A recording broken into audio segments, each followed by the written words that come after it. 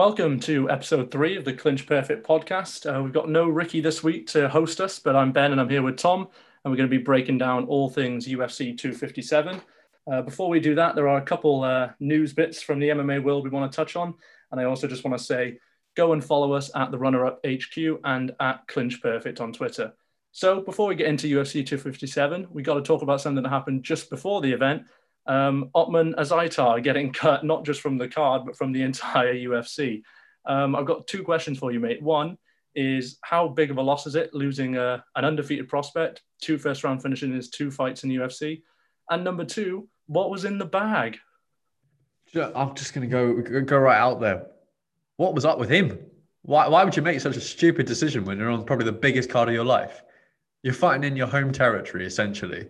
Like, I can't get over it, honestly. When the news broke, I was a bit like, no, this can't be real. Like, no fighter is going to be stupid enough to do that when Dana's in the building, let alone when Conor McGregor's on the card. It's just crazy, especially with everything that's going on in terms of coronavirus and how it spreads and all that kind of stuff. I just can't believe that he'd think that it's the right thing to do to break the bubble and cut his wristbands off. It's just absolutely mind-boggling. It is a big blow for the UFC though. Like it looks a real handful. I'm sure I was excited Brave for that fight as well. I was going to. I'm hearing that Brave might pick him up. I think he might be going to Brave, which would make sense if you look at what's happened to Bogatov. Like Bogatov went to Brave after his. Do you think there's any route back for him if he goes somewhere else and wins 10 in a row with 10 first-round KOs, or is that it? No, I think that's it. Like, it's kind of like the Paul Daly effect, right? Like, you get so many chances and then you blow your chance. And I just, honestly, mate, I am baffled. I just get like this bubble, right, is probably like the most secure thing apart from Fort Knox. Like, they've worked so hard on making it COVID safe and COVID secure and all that kind of stuff. Everyone's tested as many times as you can probably name, but it's just, and it's like a few days as well. Like, it does. Yeah, it's not like exactly. Like when Dan Hooker goes back home after his fight, he's got to be in quarantine for like 2 weeks. It's a couple days. It's a couple days to the biggest event of your life. The biggest. He could have made himself a big star, and instead he's made himself look 100%. Like a big idiot. Like, it's just. Okay, but the more important question, because I've got a ridiculous conspiracy theory. Dana talked about it. I mean, it sounded like some Mission Impossible movie. The guy that broke in was scaling across balconies and across 5 different rooms. I've got a good conspiracy theory, but I want to hear what your best mad conspiracy theory for what was in the bag. What was the bloke doing? What was it all about? I think. Do you want my honest answer or do you want my half-hearted jokey guess? Give both. Okay, so Renan Baral's soul, that was in the bag. No, I think, to be honest, maybe it was close. I mean, the cynic in me is maybe thinking maybe performance-enhancing drugs, but I don't think he'd be stupid enough to do that on an area which is so microscopic. Like, their focus is so intense, there's no way he'd do that. But like, to scale up to someone's balcony, not like just breaking into the hotel itself, but like getting through past the guards, all that kind of stuff. Like, I don't know, clothes just seems a bit bullshit. I don't buy it at all. Oh, there's no way. There's no way that's what it was. No, there's no way. And unfortunately, I've reached out to people. I've had a couple of people who are like, yeah, it's a bit more to it than that, but no one's given me like a concrete answer to what's actually in the bag. Do you want to hear my theory? Yeah, go for it. All we've seen, well, not all we've seen actually, but a lot of the MMA social, news channels and the UFC account, I think, have even posted about it in the build up to this fight, have tweeted videos and pictures of, oh, look at this shiny watch Conor McGregor has. It's got this many diamonds on it and this much gold on it. Why else would a dude be scaling across balconies with a bag in, I picture him like dressed, head to toe in black, like a ninja. Mission Impossible kind of stuff. He was stealing Conor's watch. That's what he was there to do. That is my theory. See, I was either going with that. We talk all the time about fighter pay. That watch is worth more than 10 fights for Azaitar. He's if they got the watch, but he got cut, it's probably worth it. It's either that or it's those bloody smoother machines. Did you see on Dana's Instagram? They sent them three. I reckon it's one of those. They're worth a pretty pop. Those look pretty class, actually. Right. We've got to quickly move on to. No, maybe it's a Manscaped razor. That would also be it. Or a P2 protein pack, whatever they're called. P3, is it P3? A Modelo bottle. We'll move on to a fight that got announced just before this weekend, which was that Alexander Hernandez is going to fight Thiago Moises on February 27th. I'll ask for your thoughts on that fight, but also I just want to read out the fights on that card because it's an absolutely insane card. Dominic Reyes, Jiri Prohaska is the main event. You've got a Sun Shao against Raoni Barcelos. You've got William Knight against Alonzo Menefield. Somebody's dying soon in that fight. If it goes past the first round, they're both going to die from exhaustion anyway. So one of them needs to get an early knockout. You've got Randy Brown against Cowboy Oliveira. You've got Ankalaev against Nikita Krylov. And you got now Hernandez and Moises. What a card that is! Yeah, it's a tough test for Hernandez. Obviously, he's rebuilt himself.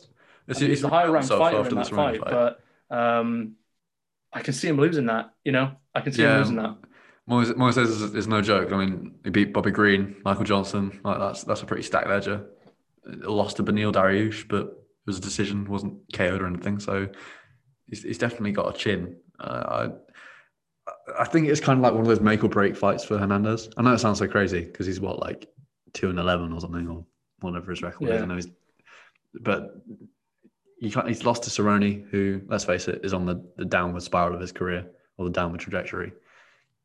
If you lose to Moises, you go back even further, and I don't know how much more patience the UFC have got with him. Like, it feels like they're just feeding him to the sharks all the time with this fight. Like the last fight. The Dober matchup was brutal as well. Yeah. That was feeding him to an absolutely red hot up and coming guy, knocking everyone the fuck out. So, yeah, it's a weird one. I think it's a weird fight. I know you don't like it when they match up. I was going to say, it's not really fair to call Hernandez a prospect, like you say, because he's been in UFC a while, but he is still young. Yeah. So Moises is 25. Matched up. Yeah. So it is quite a weird one, to be fair. But a banging fight, and that entire card is amazing. I can't wait for that. So let's move on to what we're all here for, which is UFC 257. Early prelims, Amir Albazi gets the win against Zumagulov. I think we both predicted that one. And maybe I would have seen a bit more grappling rather than just in the third round, but it pretty much went how we thought it would, didn't it? Yeah, I mean, to be honest, I don't know how one of the judges scored it the way he did, but I thought Albazi looked class. Like, he just kept it. I mean, in the striking especially, like, he picked his punches perfectly, and I thought Zumagulov, I probably butchered that pronunciation, but I thought Zumagulov looked. I mean, he threw a lot of punches, but if you actually look at what landed, it didn't really look like Albazi was that troubled. I noted that in commentators were going crazy, he's hit him or he's tagged him, and but if you actually look at the replay, a lot of the wild punches were missing. When I watched the tape on him, I thought the exact same, and it happened in the fight where he doesn't actually land that much volume. So I thought he kind of needs to get a finish, because if it goes to the scorecards, Albazi throws more, lands more, and has the grappling that you can just take him down and control him for a round. So I could kind of only see him getting a win by finish. There was no way he was going to win on the scorecards because he doesn't land enough volume. And I noticed that in his last couple fights as well. I know he had a close decision loss.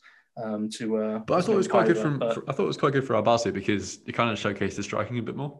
I thought he showcased good maturity and smarts as well to go to the mat in the third round, because, like you say, the striking was good, but then they were close round. Like, they could have easily gone the other way if the judges were on, whatever the judges tend to be on sometimes. So I thought, good striking, but then also, having the intelligence to think, right, let's just make sure this third round's mine. I'm just going to sit on top of it for 5 minutes. Yeah, it was good tactical acumen. I hope his cornerman gets into the UFC, actually.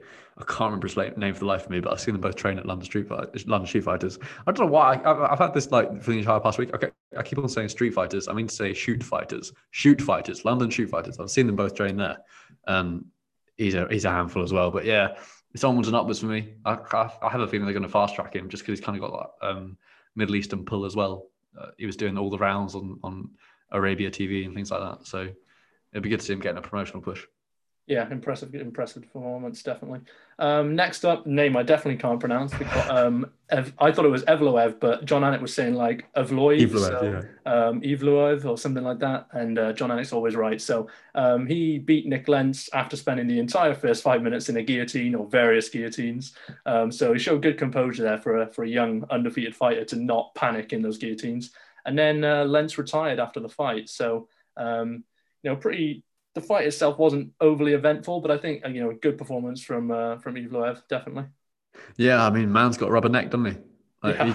You can't guillotine him. You can't And choke Lentz him is a out. good guillotine as well. Yeah, I Really know. good Yeah, guillotine. it's He's definitely. won by it before. And also, he's a seasoned vet. Like, Yeah. he's had however many fights he's had in the UFC off the top of my head, I can't remember. But for me, Evloev, as the rounds drew on, he got better. Like, you don't usually see that in a prospect. You usually see them like gas out or tire out, but he kind of switched things up. Like, he spent the first round somehow fending off a really tight choke.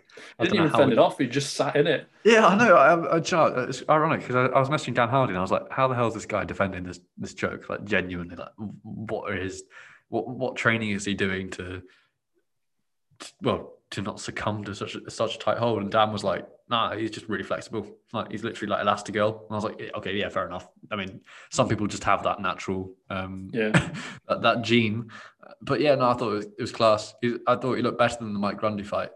I thought Mike gave him quite a tough time, but for me, it was just the second, third round onwards, it was only going in one direction. For sure, yeah. But I know everyone talks about like his grappling and like his defense and all that, or his ground defense and all that kind of stuff. But I want to talk about his striking because, I mean, he pieced Lentz up. Did you see Lentz's face at the end of the fight? Like, man was bloody. I know he's a veteran and I know he's got a load of scar tissue, but Christ, man was bloody. Like, striking looked real fast. Yeah, I mean, it's sad to see Lentz go though, but I'm kind of glad he went out the way he did rather than like on the back end of a nasty finish or whatever. Like, well, did you see what he said in him announcing why he was retiring? He's been channeling his inner Bisping in this fight this weekend, because he said that after his last fight he like lost, I don't know what he said, like half of his vision or 60% of his vision or something. It was Arnold Allen, wasn't it, that fight? I think so. So fair fucking play. Yeah. Going in there, got some serious cajones. An absolute killer of an up and coming prospect, and you could say nearly getting the finish. I don't know if that's really fair, because he never really thought, oh my god, he's going to tap, because he just seemed to be fine. But still a good effort. We'll move on to the prelims. Marcin Prachnio, really a make or break fight for him. He was coming off 3 first round losses, so I think he loses this, he's out. And Khalil Roundtree, I'll talk about it later, but what the hell was he doing? Had him hurt bad in the second, gassed out pretty bad in the third, and Prachnio takes round 1 and round 3 and wins a decision. I saw some controversy about this decision. I thought it was the right decision completely. I thought Roundtree only won round 2.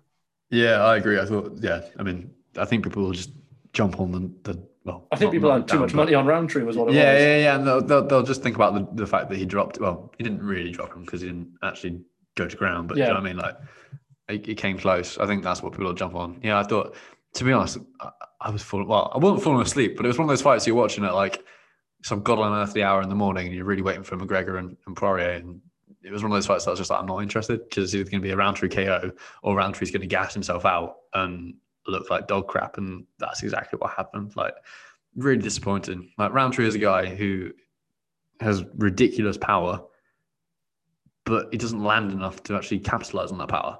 And again, Prachnio is already awkward in his style. Like, makes it really uncomfortable to fight him in the cage because he's so unorthodox.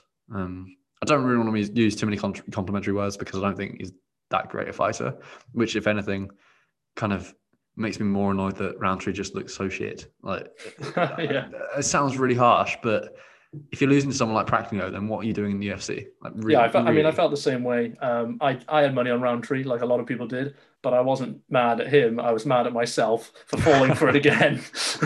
I couldn't believe I watched it like, oh, why did I do this to myself again? I'll talk about that in the next fight, because, mate, I completely agree. But we'll move on to the women's fight between Juliana Pena and Sarah McMahon. And there's only really one thing we want to talk about in this. Pena got a somewhat impressive win, won most of the grappling exchanges, and then got the sub in round 3.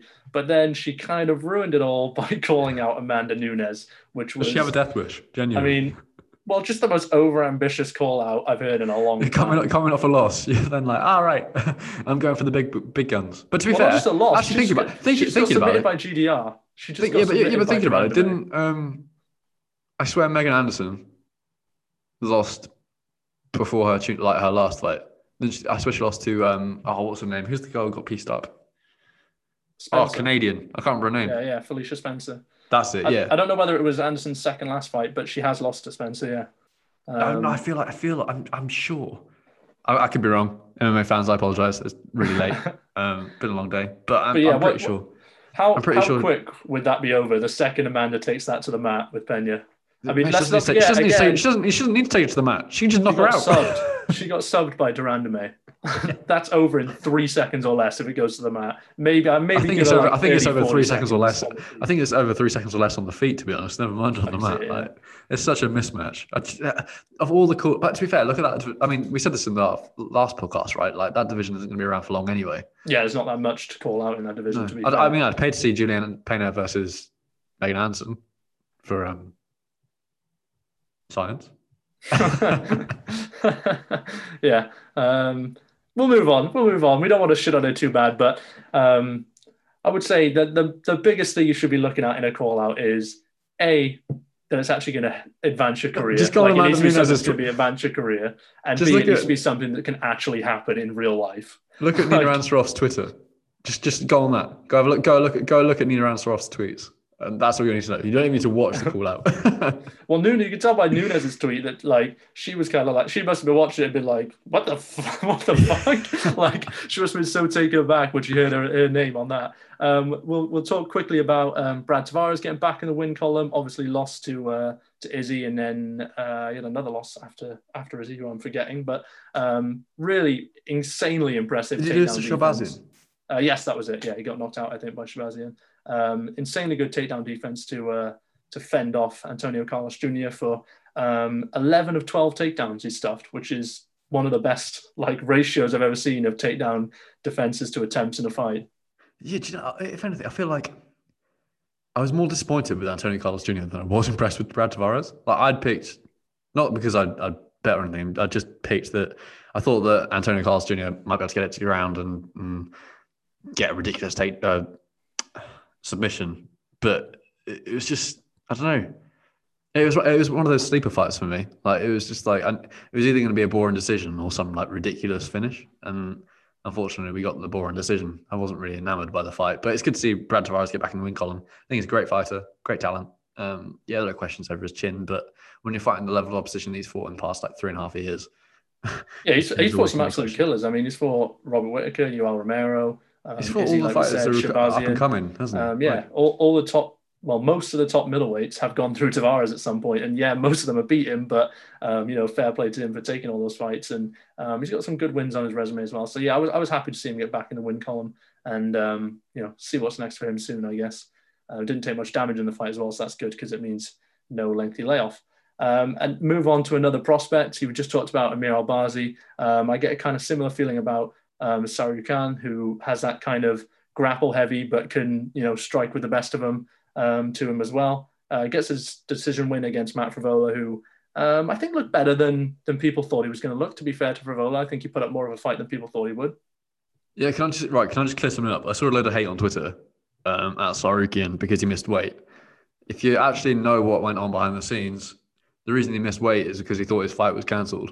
He didn't think he had a fight. So he was like, right, I'm going home then.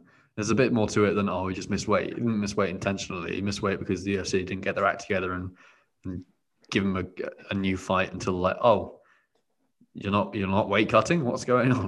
It was like the last 20 minutes of the weigh-in that they announced that he was fighting Frivola. Yeah, exactly. To be fair, great matchup. I actually prefer that to the original matchup. That sounds crazy, but I'm really hot on Matt Frivola. Really good performance against Louis Pena.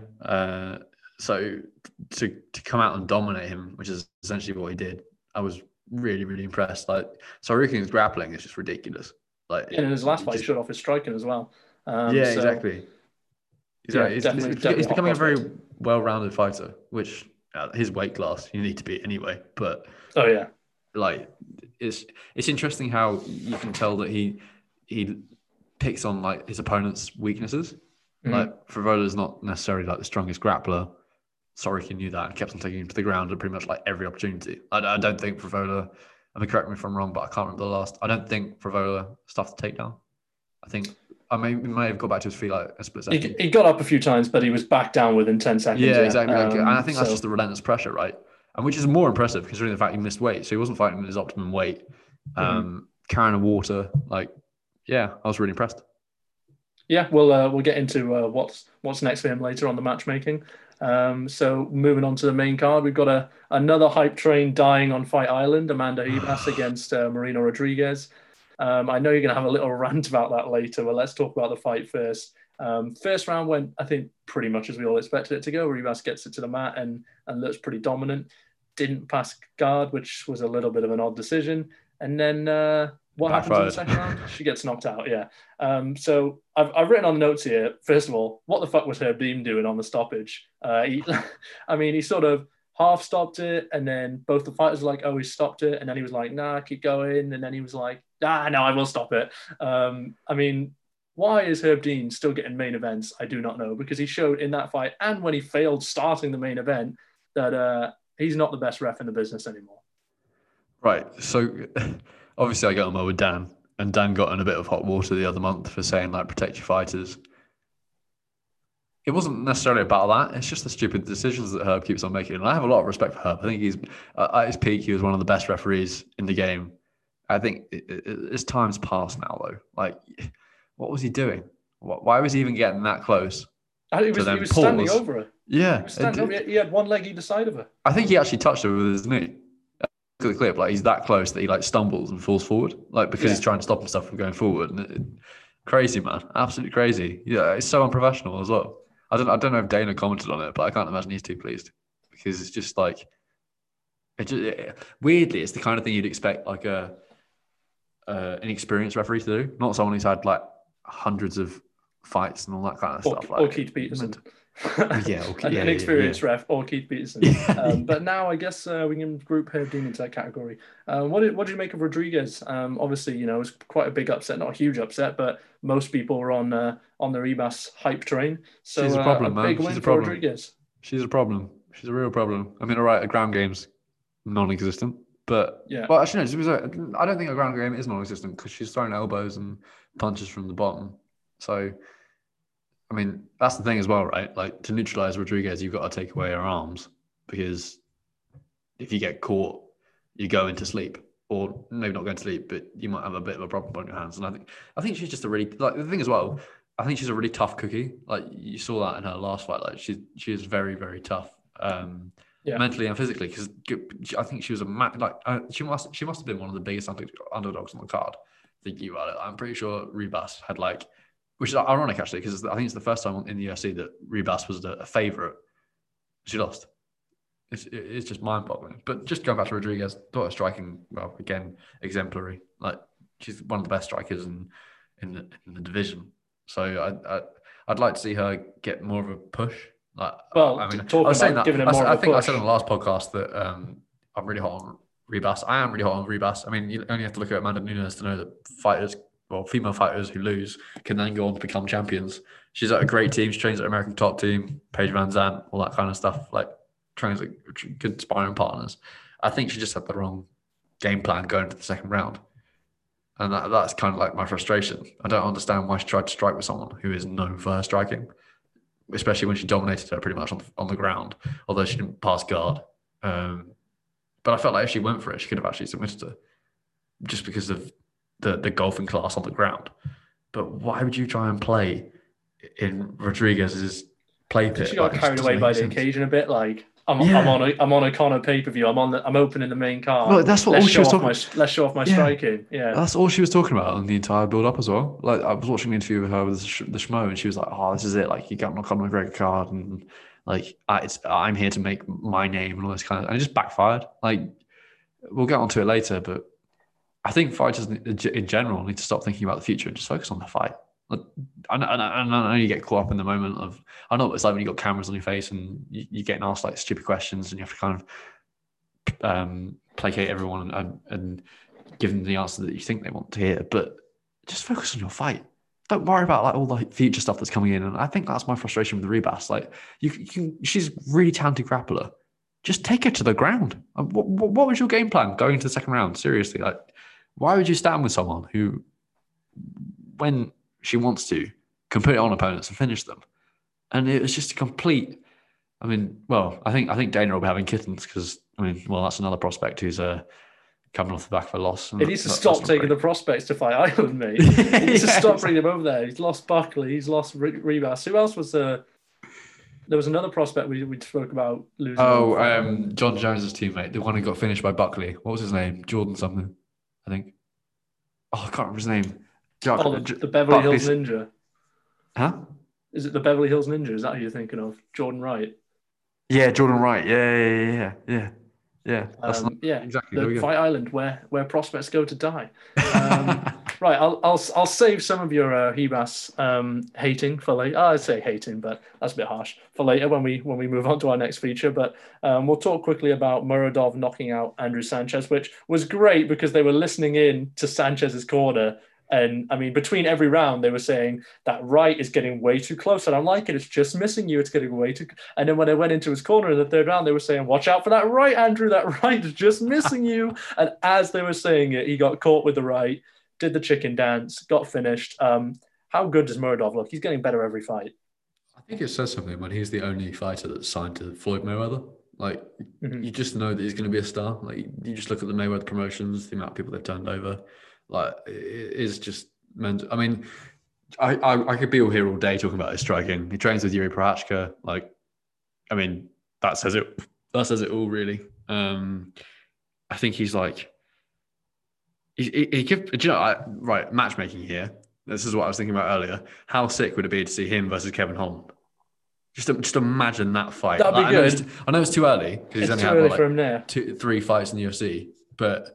If you look at the manner, he was toying with him. He was literally toying with him. Yeah, I don't know why Sanchez didn't. I mean, not saying he would have been able to get him, but. But to be fair, he did try to take him down, and he just stuffed the. That was the other thing as well. He's clearly watching his takedown defense because he tried to take him down and he just stuffed it immediately. I think he has like an 80% takedown defense in the UFC. I mean, I know he's only had a couple fights in the UFC, but if I was Sanchez, I would have been trying more. Maybe he was worried about getting caught on the way in by a much better striker. But if I was Sanchez, I would have within 2-3 minutes been like, shit, I'm completely outmatched on my feet here. Maybe he got a little bit carried away after, was it Wellington Turman that he knocked out in his last fight? He was like, yeah, I'm a striker now. Weird game plan from him. But it is weird as well because he trains at TriStar with Firas Zahabi, who's known for having like really great game plans. So it's kind of a bit like, why did you try and strike with someone who's like probably one of the best strikers in your division? Like, I mean, Muradov, just come back to Muradov because I will drool a bit. The way he changes stance, it's so effortless. And he's always like, left's coming at you, it's like, right. Like, he's making his opponents think all the time. I think it could be a real problem for this division. I mean, we haven't really seen him tested against a proper wrestler. So, I mean, I know he's got a fight booked, but like someone like a Brunson would be a good test. I mean, I'd love to see him against Till at some point because that would be a ridiculous fight as well. Just in terms of like the chess match that I think it would be. I've got if you're thinking about testing his weaknesses with against a grappler, my idea for matchmaking, which we'll get into later, is pure striking. It's completely the opposite. I just want to see an insane kickboxing match with him. The thing I liked about him was his pacing. Like first, in all of his 3 fights in the UFC, he's not necessarily started slowly, but he's like ground on his opponents in terms of the striking in the sense that he's worn them down gradually and then gone for the kill. And that's exactly what he did against Sanchez. Like, he just gradually wore him down. Then when Sanchez was looking a bit worse for wear, he just pounced. I mean, and that finish was just fantastic. The chicken dance is like, it's so. I hate doing this because I hate all the social media viral shit on fighters who turn themselves into a bit of a laughing stock because it's not. I can't imagine it's particularly nice on them to look at it every 5 seconds, but you do have to laugh because it is a bit of a chicken run. It is great. He did do the stanky leg. It was good. We'll move on to a fight that I have no idea why it was on the main card. Not wanting to disrespect Jojo Calderwood as a fellow Brit, but why is Jessica Eye still on main cards? I'm sorry, but I just have to say it. You just said it. Why is she? Why? I can't even begin to give you an answer. There's no answer I could think of. Because bizarrely, I think she has a decent pop on social media. I think not necessarily like. I think she's got like a really dedicated fan base. It sounds really weird, but for some reason she's I've not seen them. I'm yet to meet any of them. I don't think it ever made Twitter, but I think she's got a fan base that just tune in. I don't know what it is about her. It's just because I don't particularly know why she sells so much, but that's the only reason I can think of. Like maybe she's got a decent audience traction. Maybe she can generate decent numbers. I mean, to be Great honest, striking by Calderwood, though. yeah. What a I mean, performance, especially bouncing back after a loss that would have taken a lot out of her, because she kind of went into that Maya fight thinking, oh, I'm going to get my title shot soon. And then to lose, in quite quick, devastating fashion with the submission would have been, lesser, person might have taken that to heart too much and really struggled to bounce back. But an insane performance to come back to. Yeah, I mean, her striking is just ridiculous, isn't it? It was so effortless, the way the front kick she was throwing. But this is my frustration, favorite right? part. It was so quick and easy. Just boom, they're there in her face, like nothing. This is my frustration, though, in terms of her last fight. She's a kickboxer. At her core, she's a Muay Thai kickboxer. I mean, she picked her apart, really. I know Jessica I got against the cage, but she didn't do anything with it. She was just leaning on her and putting her head on her. Like, I thought I looked terrible, actually. Sounds really harsh to say, but I wasn't impressed. And as you say, I don't understand she makes it onto the main card, other than maybe the fact that she might have some sort of traction. But I think it was, to be honest, I think it was just more the fact that like they are, in a weird sense of the word, they are names. Like you know who they are. Maybe that's because Jessica I got knocked into the next entry by because the "Here we go" evil chant. That's what it is. That's the only explanation. It's the Doctor He Evil. Loves it. Yeah, it's the Doctor Evil Twitter. Maybe I don't know. But I love JoJo. And it's great to see her get back in the win column, because I think I've gone on record saying that like I don't want to see her fight Valentina Shevchenko, and I don't want to see her fight Valentina Shevchenko next. Like for me, JoJo needs to go on like a decent run. She needs to build her confidence properly. I think for me. Although her burp, did you see her burp during I think when she was on the stool? Like there's a clip going around of her like burping. I don't think I did see this. I might have been too drunk by that point to notice burping myself. she burped when she was on the stool, and she put it on her Instagram account and was like, "Oh, I'm so sorry, Mum. I left my P's and Q's in the octagon." Or something. I died because it's just so JoJo. It's so pure and innocent. Oh no, she's a great ambassador for the sport as well in terms of Scotland. Like her and Paul Craig are really carrying the flag. So it's great to see her get back in the win column, and it was great to see a British fighter actually win. for once, based on the last few weeks, there's not been many. Right, talking of pure and innocent, I feel like I should make an apology for our next fight we need to talk about for the co-main event. Michael Chandler absolutely destroys Dan Hooker, and before I go into this, I would say I'm still a big Dan Hooker fan. I know there's been some talk, people maybe suspecting he's thinking about retirement because he took his gloves off and had no one's heard from him since the fight. He's not spoken publicly or anything. So I hope that's not true. I love Dan Hooker and I hope he'll be back stronger and better. But I do feel like I owe Michael Chandler an apology, both as a person and as a fighter, because when he joined the UFC and he was talking about, I'm the best lightweight, I'm the best challenger for Khabib, I was like, shut up. Like, you've come over from Bellator. Let's be honest. Yeah, you knocked out Benson Henderson, but it's Bellator. This is UFC. There's levels. And I thought he was cocky. I thought he was kind of annoying. And I wanted him to lose just based solely off that. Then in the build up to this fight, before we even talk about Chandler the fighter, Chandler the person won me around. You see his interviews, you see him at the press conference, you see him on Embedded. He's such a nice guy. Like, he's just such all he wants to do is show up, compete, show what he can do, show his best stuff, and go home to his family. And he completely won me around. His post-fight promo was brilliant as well. Clearly scripted and rehearsed beforehand, but I'll forgive him that. It wasn't overly cringy. So I thought he delivered it brilliantly. And now we have to talk about the actual fight itself, where, what a performance against a guy in Dan Hooker who I really thought was going to give him real problems on the feet. I thought Dan's range management, he's got those dangerous knees that he loves to throw up the middle. I thought that would kind of scare Chandler off the takedowns. But just the threat of the takedown had Hooker a little bit. You could see he was a little bit skittish, like he wasn't quite sure of what Chandler was going to do. He didn't really know what to expect. And, maybe just that newness of being, his first fight in the UFC was a big benefit to Chandler. I'm not saying, Hooker wouldn't have been able to watch Bellator tape, but, maybe he wasn't quite sure what to expect. But, it was clearly the threat of the takedown. He threw that little left to the body, and then, Jesus, the power on his right hand. There's always fighters in every weight class who have that different power. Obviously example is Ngannou at heavyweight. Muradov at middleweight is a good example. Chandler is, I think, that at lightweight. He has that power that if he catches you cleanly, you're going to sleep no matter who you are. Yeah, it was his timing for me. The way he closed range was just ridiculous. And I've said that so many times in this podcast. I do apologize. I need to think of something new to say. I'm just tired. I apologize. No, I think, the way he closed range so quickly was just nuts. And that's what I thought was going to be a big problem for him as well. Yeah, well, I think Dan is known for that. I was as impressed by Chandler as I was a bit disappointed with Hooker. I thought Hooker looked to me a bit timid. He looked a bit. It seemed like he didn't really wake up. Like, and I think went to sleep obviously when Chandler hit him, but it seemed like he was never really in the fight, like really there in the moment. Yeah, I think he got a bit overawed. Like he was on a McGregor card, and knew millions of people would be watching him. Like he's not really had that kind of exposure before. Mm-hmm. I think it's fair to say. Like, I know he fought Poirier, but it's not really the same level unless you fight McGregor. Unless you fight McGregor. No, yeah, even though that was the main event, wouldn't have been anywhere near the same amount of people watching. And I think that kind of got to him a bit because he just looked like Dan Hooker never really looks nervous or out of his depth, and he looked a little out of his depth and a little overawed by the occasion. And I don't know how much the absence of Eugenie Behrman played a part in it, because obviously Behrman's training Izzy and Kai Kara France at the moment and in the build-up to their fights. So that's why he wasn't over on Fight Island. He's busy training other people.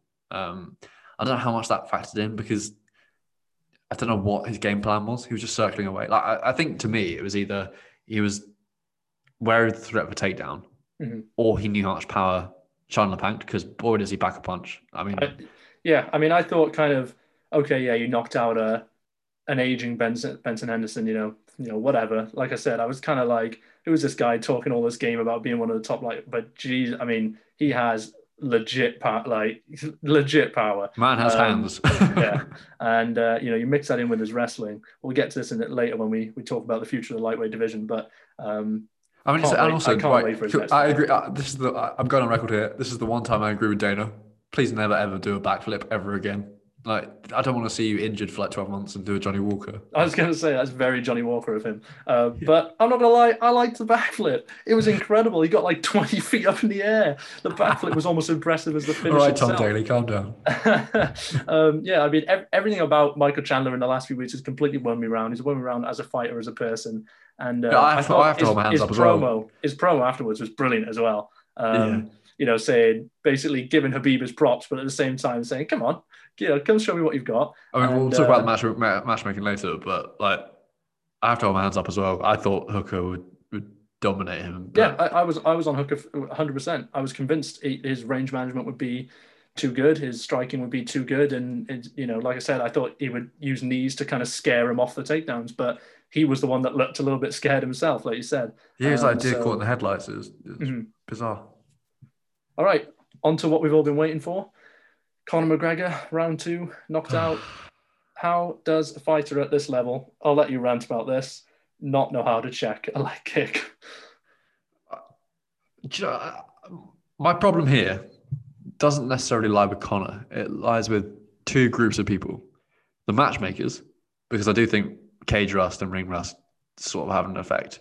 I'm not saying it contributes to the result in any way, shape, or form, but I do think there is some legitimacy in arguing that Conor needed some more, like a couple of, this is the thing as well, you don't get chewed up fights in the UFC. I'm not saying he needed that, but he needed an opponent who could like give him a bit of a, I'd actually rather have seen him fight Gaethje before he fought Poirier. I feel like that might have been a bit more of a manageable matchup.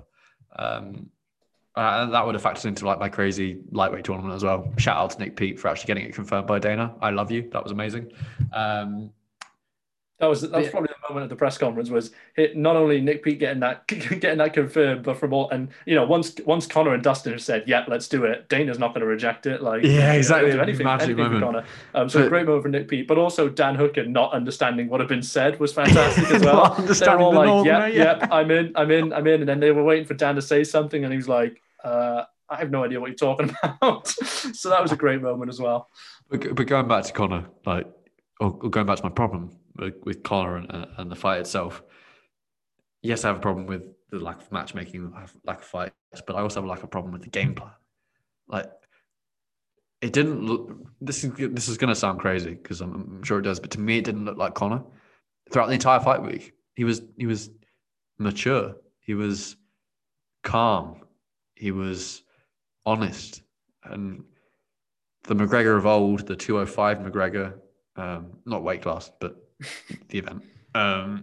Just he had that brashness, that ego, that cockiness, and that spirit and that It's hunger. just And that that killer instinct, isn't it? Yeah, exactly. And all of that just seemed to wash away. I don't know if it was the yacht and I don't want to go on and hit in on him because my issue is not with McGregor per se. My issue is more with the team around him. And I have a lot of regard for John Kavanagh and Owen Roddy, and I get on well with Owen. So this isn't a dig at them, but I do think that maybe there were certain elements of the training that they missed out on because they right. I'm gonna have a go at DC. It's lasted. How long have we been on here? Hour? It was only a matter of time. DC, right. Okay. Here we go. DC was terrible. Perfect. Yeah. DC said that ATT has started leg kicks. Right. Let me just clear this up. ATT did not pioneer leg kicks. All right. That started.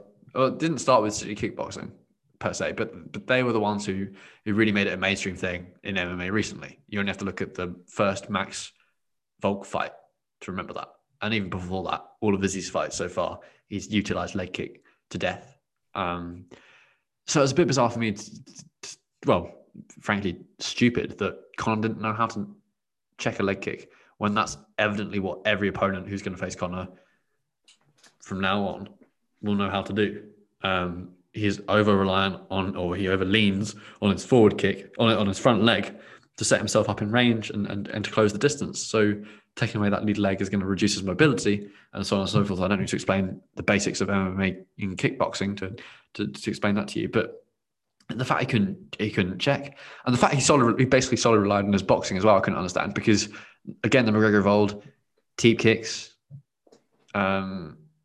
like oblique kicks at times. Like McGregor McGregor of old utilizes kicks a lot more, and I think I don't know if he landed one, but he attempted a back kick, and it missed from range because Poirier saw it coming, and he just looked really flat-footed.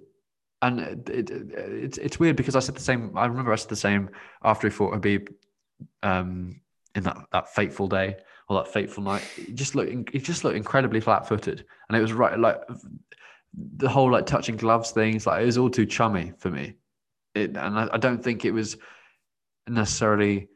It wasn't a McGregor that I recognised at all. And I'm not saying like. If we're talking about not recognising it, you touched on something I noticed there with the boxing. It was almost like he's been training boxing too much. If you watch the Eddie Alvarez fight, which I think everyone would agree is Conor's, pioneer performance, it was just an absolute masterclass against a good fighter in Eddie Alvarez. The whole fight, he had his arms out. They were outstretched. They were outstretched. They were touching Alvarez. They were, getting his range, feinting. This fight, he had his hands in like he was in a boxing fight for most of the fight. I mean, obviously there was a bit of feinting, a bit of reaching out and getting his range, but so much of it, he had his hands like just up in front of him like he was boxing, and that's just not how he was successful in the past. And you say about the feet as well. He was on his heels a lot more and not on his toes. So the whole thing to me, it looked like he'd been training boxing too much, and he was out there as a boxer in an MMA fight. And it was kind of almost like that's exactly what would happen when you talk about boxers coming over to MMA. That's what happened to Conor. It was really shoulder weird. shots as well. When there was that weird incident when they were sort of like trading shoulder.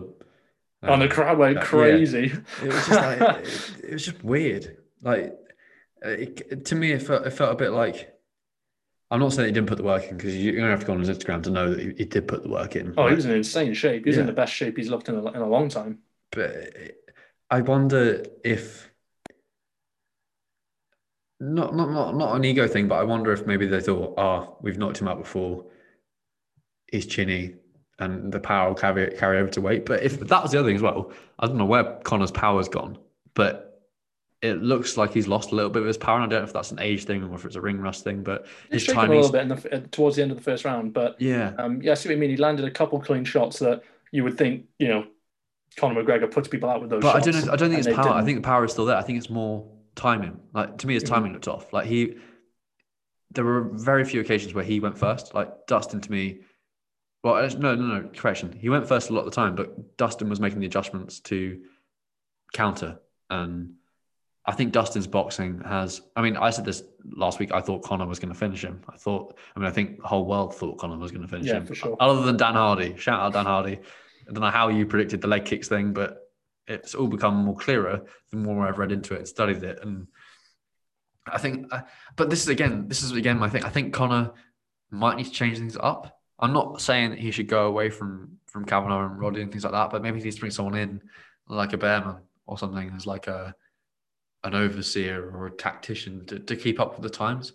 I'm not so sure SBG are necessarily the standard that they once were. And I think ATT has surpassed them. I think a lot of Dustin's victory the credit needs to go to Mike Brown. I thought Mike Brown has been brilliant the past, however many years, 5 years or so, as head coach at HTT. And I thought he was bang on the money with the tactics. And credit to Dustin Poirier, man. I mean, couldn't have happened to a nicer guy. Like, the dude's a stud. He was sublime. Cheeky takedown in the first round. Pretty much control. I thought he controlled Conor on the fence. To be honest, I mean, I know loads of people gave. All three judges had Conor winning the first round, but I actually had it to Dustin.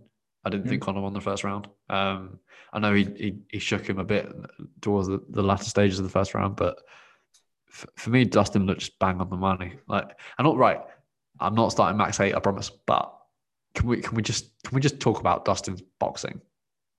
I don't know how. Don't start the best boxer in the UFC conversation. Yeah, right. Yeah, this is exactly what I'm doing. How can you say Max Holloway is the best boxer in the UFC when Dustin's beaten him twice, and Dustin has just beaten the man? It's a fair point. And Dustin's just beaten the man who is probably the best boxer in the UFC. I mean, theoretically, Conor is the best boxer in the UFC. Like, it's just baffling. But again, as I say, first I have a problem with Dana because that should have been for the belt. That should have been a title fight.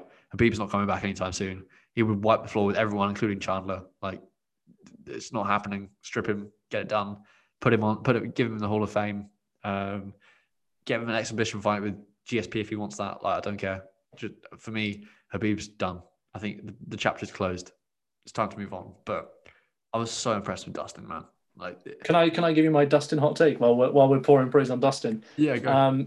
If you take John Jones out of the conversation, and I say that because A, we all know he cheats, and B, he's in a league of his own. If you look past the cheating and just look at his accomplishments in the octagon, he's in a league of his own. No one else even comes close to the list of opponents he's beat. Is absolutely insane since he was like 22.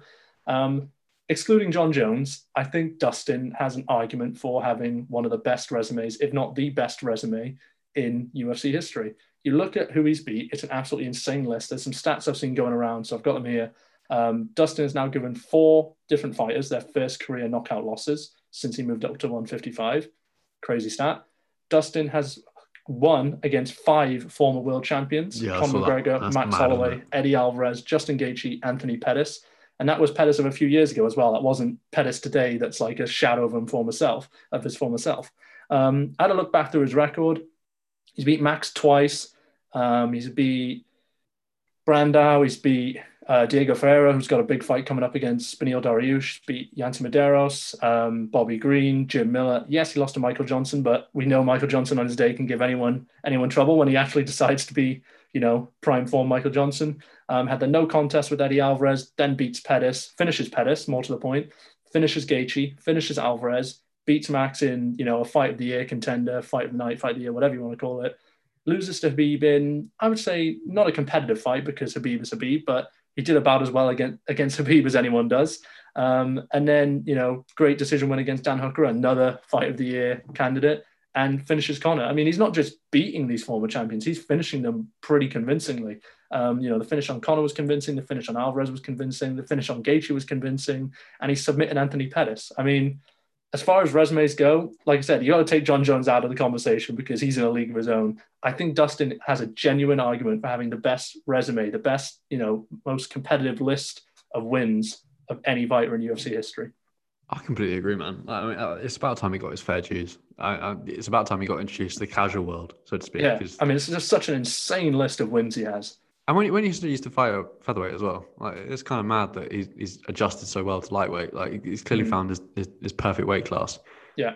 I really want. A part of me still really wants to see him fight Tony. Like, I really want to see that fight. I'd love to see him fight Nate Diaz as well. That'd be a mad. Like, can't they just do a round robin of all those 4 fighters, like Tony, Nate, Conor, and Dustin? That'd be insane.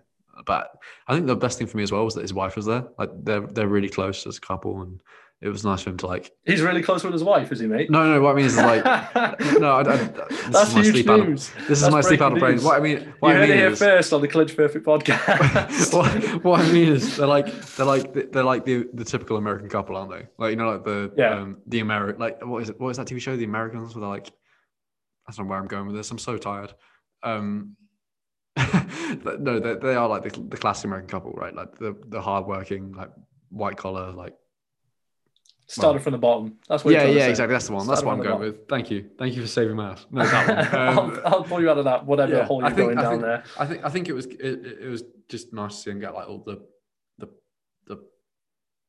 applause and credit that he deserves for putting on such a masterclass. Because make no mistake, he dominated him in the second round. Like, and no one really has ever finished Conor in the way that he did. Like, I know Nate choked him out, but that's because Conor gassed. Conor didn't gas. Dustin just wore him down and took his leg away. And not only took his leg away, he then went to the body and then went to the head. Like that's clear, methodical game plan. Like perfect performance. I agree. Right, we've just gone through a perfect performance. Let's get on to a not so perfect performance, and we're introducing a new feature to our. I can't believe I said that about our show. About him being close to his wife? Yeah, I can't believe I said that. Well, we could cut that out in the edit, mate. We can cut that out in the edit. You can say that. There we go. We don't have that capability. We talked about a perfect performance just there with Dustin. Now we're going to move on to a new feature we're introducing to the Clinch Perfect Pod, which is what we call the Garbrandt Game plan in honor of Cody's 3 consecutive. Which one do we go for today? The same loss in a row. So Garbrandt Game plan, we just talk about a fighter who we think displayed poor fight IQ or a terrible game plan to begin with. And I'm going to go down the poor fight IQ route. You've already seen it on my notes. I'm picking Khalil Roundtree. How can you have a guy in Pratchino in front of you who you know is chinny, you know is susceptible to your power, and not only did he barely throw any volume in the first round, which is when Pratchino is most susceptible to that power, seemingly, based on his last few fights, you then hurt him in the second round and don't even really try to go for the kill. He just kind of looked at him like, okay, I've knocked him down now. Does that mean I win this round? Is it over? Like, he didn't even really go for the kill. He barely even went for it.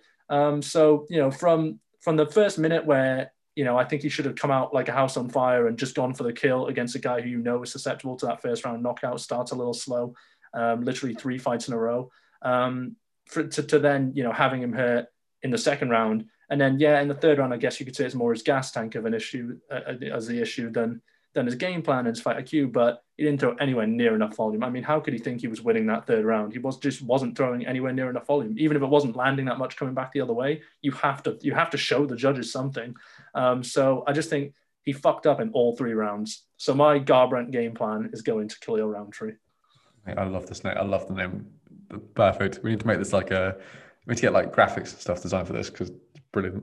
I agree. I don't agree with your pick because I've gone for something different, but this is a solid option, mate. I think it's just disappointing, isn't it? Because at one stage, Roundtree was tipped to be like someone who could challenge John Jones and all that kind of stuff, and it's just never worked out for him. And whether it's game plan, gas tank, chin, Johnny Walker ruined him. Yeah. Imagine that humiliation. I don't know where he goes from here. I can't see Dana keeping him around. I think he's got like a couple of fights left in his contract, but it just because he's signed. Obviously, he's come. It's weird, isn't it? It's a bit like Gus. You come back after retiring and look dog shit, and then like where do you go from there? It just baffles me. All right, hit us with your pick. Garbrandt game plan. Go. This is a tough one because part of me is like dying inside that she lost, but Amanda Ribas, I thought to go into the second round and try and strike with someone who is known for her striking and is clearly levels above you in terms of striking is just career suicide. I don't understand it at all. It still baffles me, and it's been 2 days since they fought. 2 days since they fought, and I can't get over the fact that she knew she had dominance on the ground. She took her down easily in the first round and yet thought, I'll try and make a statement and knock her out, and got completely, destroyed. It's probably a polite way of putting it. I was trying to think of a more analytical word, but yeah, she just got finished. It's not a good look, really. You would have thought that maybe Ribas's striking would have been a bit better. She hasn't really. I don't think she's really shown us an improvement in terms of her striking since she first joined the UFC. So that's a bit of a concern. But it's weird as well because obviously she trains at ATT and they're renowned for having good game plans, and this was just like an unmitigated disaster. Everyone, I think she was an overwhelming favorite on pretty much like everyone's books. I think she was the second biggest favorite on the night, except for behind Saryukan. Yeah, exactly. I think he was the biggest favorite, and she was next. And now she's gonna have to go back, rebuild, and continue. I think the thing that swings in her favor is that she is quite a star in terms of she clearly has like a dedicated fan base who root for her and all that kind of thing. Her. Is that what you're trying to say? I mean, I wasn't going to go that far, but yeah, that one. I think there's she's got the simps on side. That's all you need. MMA Twitter lover. Like, what more do you want? But yeah, it was just I just don't get it. Completely crazy that you'd think that you could outstrike someone who is known for her finishing and known for her punch power. When you're essentially a grappler who's still very much in the infancy in terms of her striking. Yeah, she needs to go back to the drawing board for me, and maybe think more about taking people down rather than getting their fist in your face. Their face in your fist. Yeah, that'd be pretty good, to be fair. Right, that's our new feature of the week is the Garbrandt game plan. But moving on to one we've had before, which is when we play matchmaker. We'll first do our best to, I just put on the notes, fix the lightweight division. But I think, in my opinion, it's pretty simple. I think it's really easy. Dustin now has to fight for the belt. There's no other choice. Like you said, he probably should have been fighting for the belt this time. Dustin has to fight for the belt. In my opinion, the person who deserves that most is Charles Oliveira. He's on, a 9-fight win streak. I think most, if not all of them, are finishes. Most submissions in UFC history. The guy's on an insane tear. He has to get the title shot. He just destroyed Tony Ferguson. Gaethje got the title shot after he destroyed Tony Ferguson. That's obviously the way it works. So in my opinion, the title fight is easy. You give it Oliveira and Dustin, and I think that's a hell of a fun fight. Oliveira's grappling could give him some real issues, but I think that's a hell of a fun fight. Then you move down to the next, who's going to fight the winner of that fight in the next title fight. Michael Chandler has to be in there. Like I said, I'm completely on the Michael Chandler hype train now after disrespecting him in the build-up to this fight. He's turned me around completely. And obviously, there has to be Justin Gaethje. I think those are the most two easy fights to make, and I don't really see an argument to not make those two fights ASAP. Put them on the same card. Where does Kevin Lee fit into all this? Oh, don't get me started. Actually, I'm going to mention him later. I'm going to mention him further down the matchmaking trail. Oh, I know where you're going with that one then. No, I agree, mate. I think you've got the lightweight tournament nailed on. The only one I'd add, the only caveat I'd add to that is I'd love to see Conor versus either Nate or Tony next. I think that's the route to go. Conor versus Tony was my.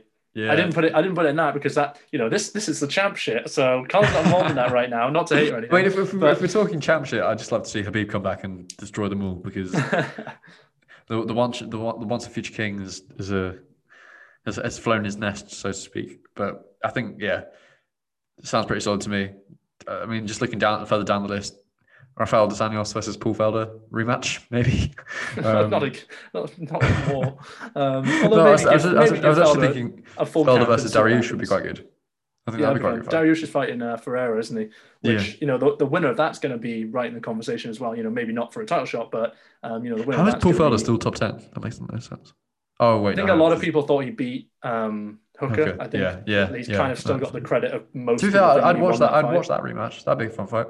Yeah, for sure. Especially when there was controversy over the decision. Yeah, so I think in terms of fixing the lightweight division, it's now a lot clearer after such dominant performances from those two guys. There's Khabib, and then there's everyone else. But Khabib is so not clear about. You see the. Do you watch Dana White's Looking for a Fight or whatever? Yeah, where he's just like, oh yeah, great. I'm not interested. You could see Dana he was saying to him like, oh, imagine how much money you'd make if you and Conor fought again. And Khabib was just shaking his head like, this fucking guy, man, leave me alone. My mate Terry Suleiman was fighting the main event of that card, and he went into this is a bit of an exclusive. He went into Khabib went into the dressing room after his fight and was just like, rushed. Actually, I don't know if he was fighting or if he might have been commentating.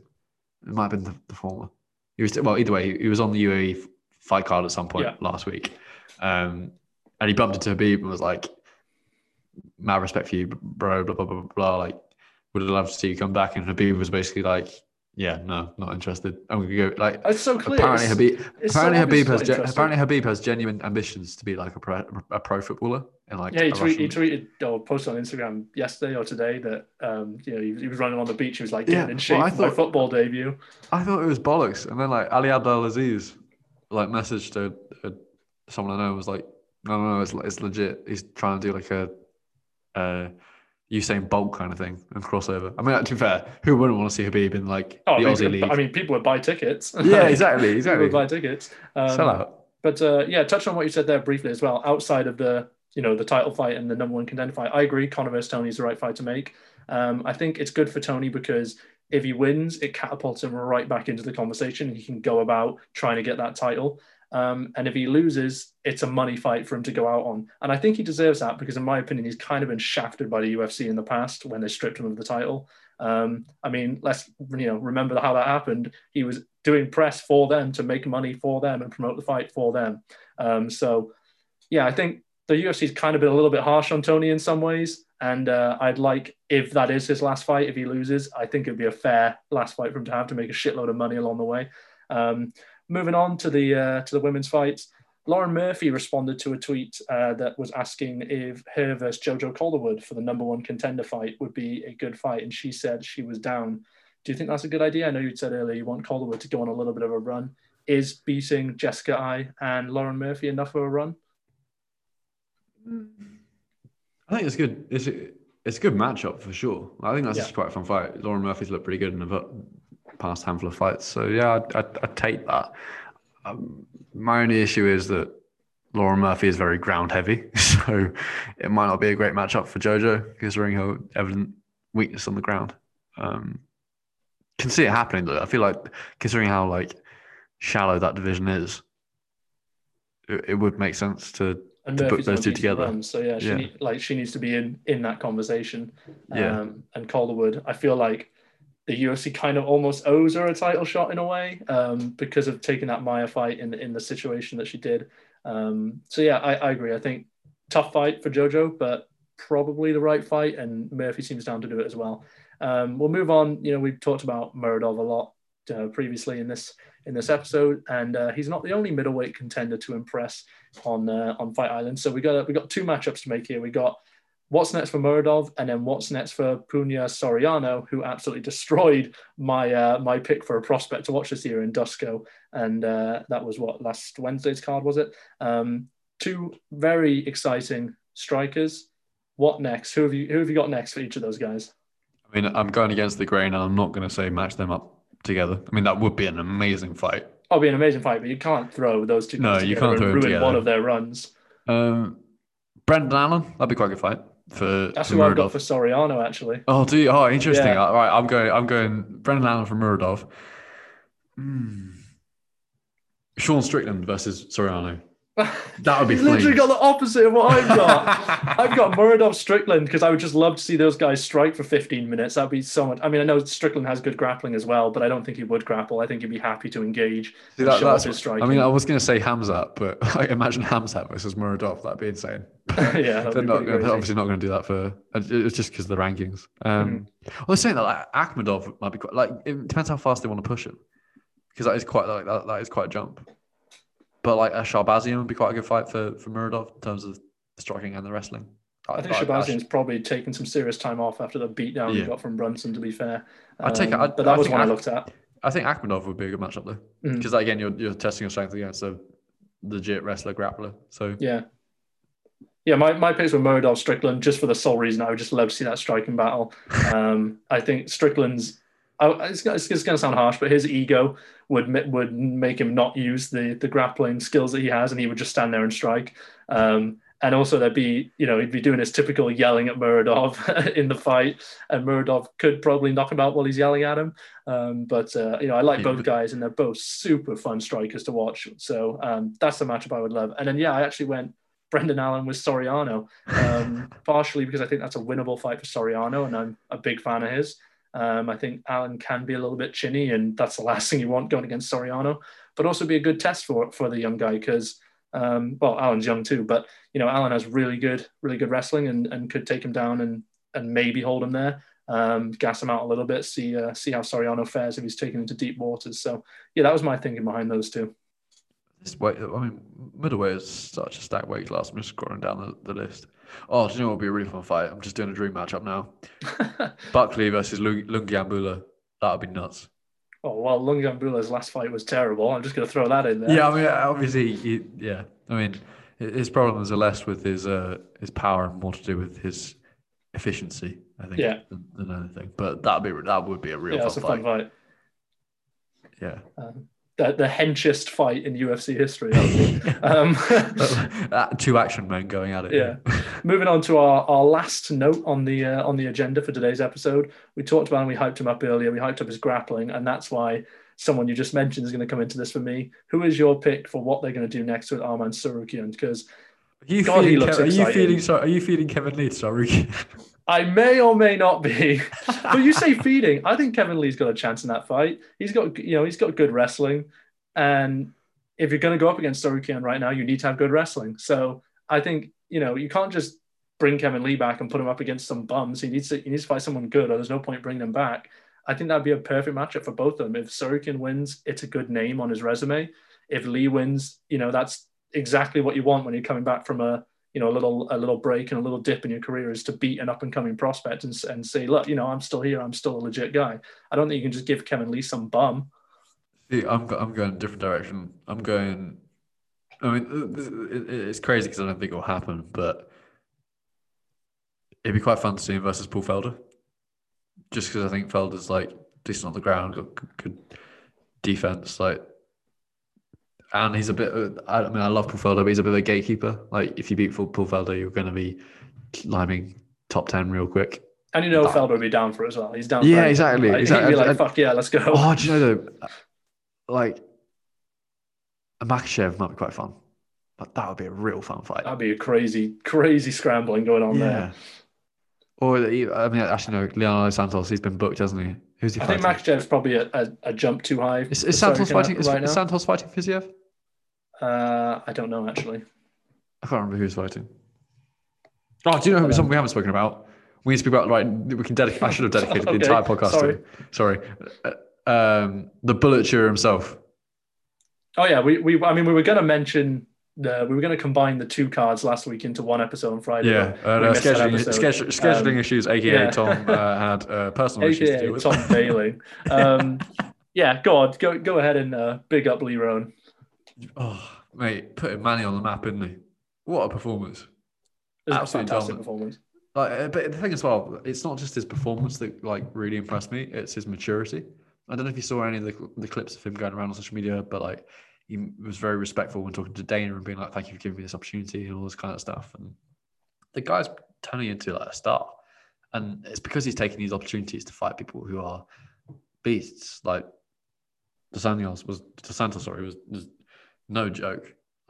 Really, really heavy hands, decent wrestling, decent grappling. And I think he's another one, like I said about Muradov as well, where he's looking better every fight. Yeah, because he's at first he looked a little raw, but you could see he had really nice fluid striking. And then was it against Ricardo Ramos? He took him down and just destroyed him on the ground. He's beating opponents at their own game as well. That's the thing that's really impressing me. Building off his first fight, really, he's really. I think it's almost an upwards for me. I think he's going to get a promotion push just because people are engaging with him. His story is. I don't need to tell you about the fact he got shot in the face because I'm sure everyone's read the story, but. That kind of thing is remarkable. It makes you a household name, and I think he's quickly becoming a household name, at least in the UK. Americans, you need to catch up, wake up, because get on the gravy train whilst it's still there. Well, if we're doing matchups, then you're talking about him getting shot in the face. Surely he has to put on some weight and fight Blago Ivanov because he got stabbed in the chest. So it's a perfect matchup. The bullet chewer against which is worse. Yeah, which guy is more badass? That's the real BMF fight right there. It's Leroy Murphy against Blago Ivanov. Yeah, that'd be ridiculous. That'd be like Tony Ferguson versus Verdum. I'm just going to go on the rankings real quick and have a look at the featherweight. Where are we? Where is he ranked? I honestly don't know. I haven't looked at the featherweight rankings. So he's 35th. Mirsad Bektic, feed him Feed Miss Bektic. That's harsh on Bektic. She's lost 3 in a row. Yeah, exactly. He Feed got him. finished by Damon Jackson. Exactly. Feed him. Get him gone. I tell you what would be a fun fight would be Amir Khani. I always bring up Amir Khani because I love him and he's a fun fighter. Oh, do you know Charles Rosa? Charles Rosa would be a good test. Mm. Two kick off would be funny because obviously the person he beat or he drew in his first fight in his career, is from the same camp. That would be a good matchup. I'm just looking at all these names. Like I'm seeing your boy Tapuria. Definitely not. I don't want to see. Topuria would just grapple him to death. I don't see that fight happening anyway. Like you can't put two guys that have got this much potential to be great against each other that early in their careers. Amir Khani would make sense because he's ranked 27th. And he's had a couple losses, yeah. Yeah. Herbert Burns as well. That'd be a good fight. Definitely. How is Herbert Burns ranked so high? What? Because his last name's Burns. And he looks just like Gilbert. Can we just say that card as well is looking very juicy. Oh yeah, definitely. I mean, I think that to me is the most interesting fight of the year. I know it sounds crazy because we've got like Francis Stipe 2, but I think Francis Stipe 2.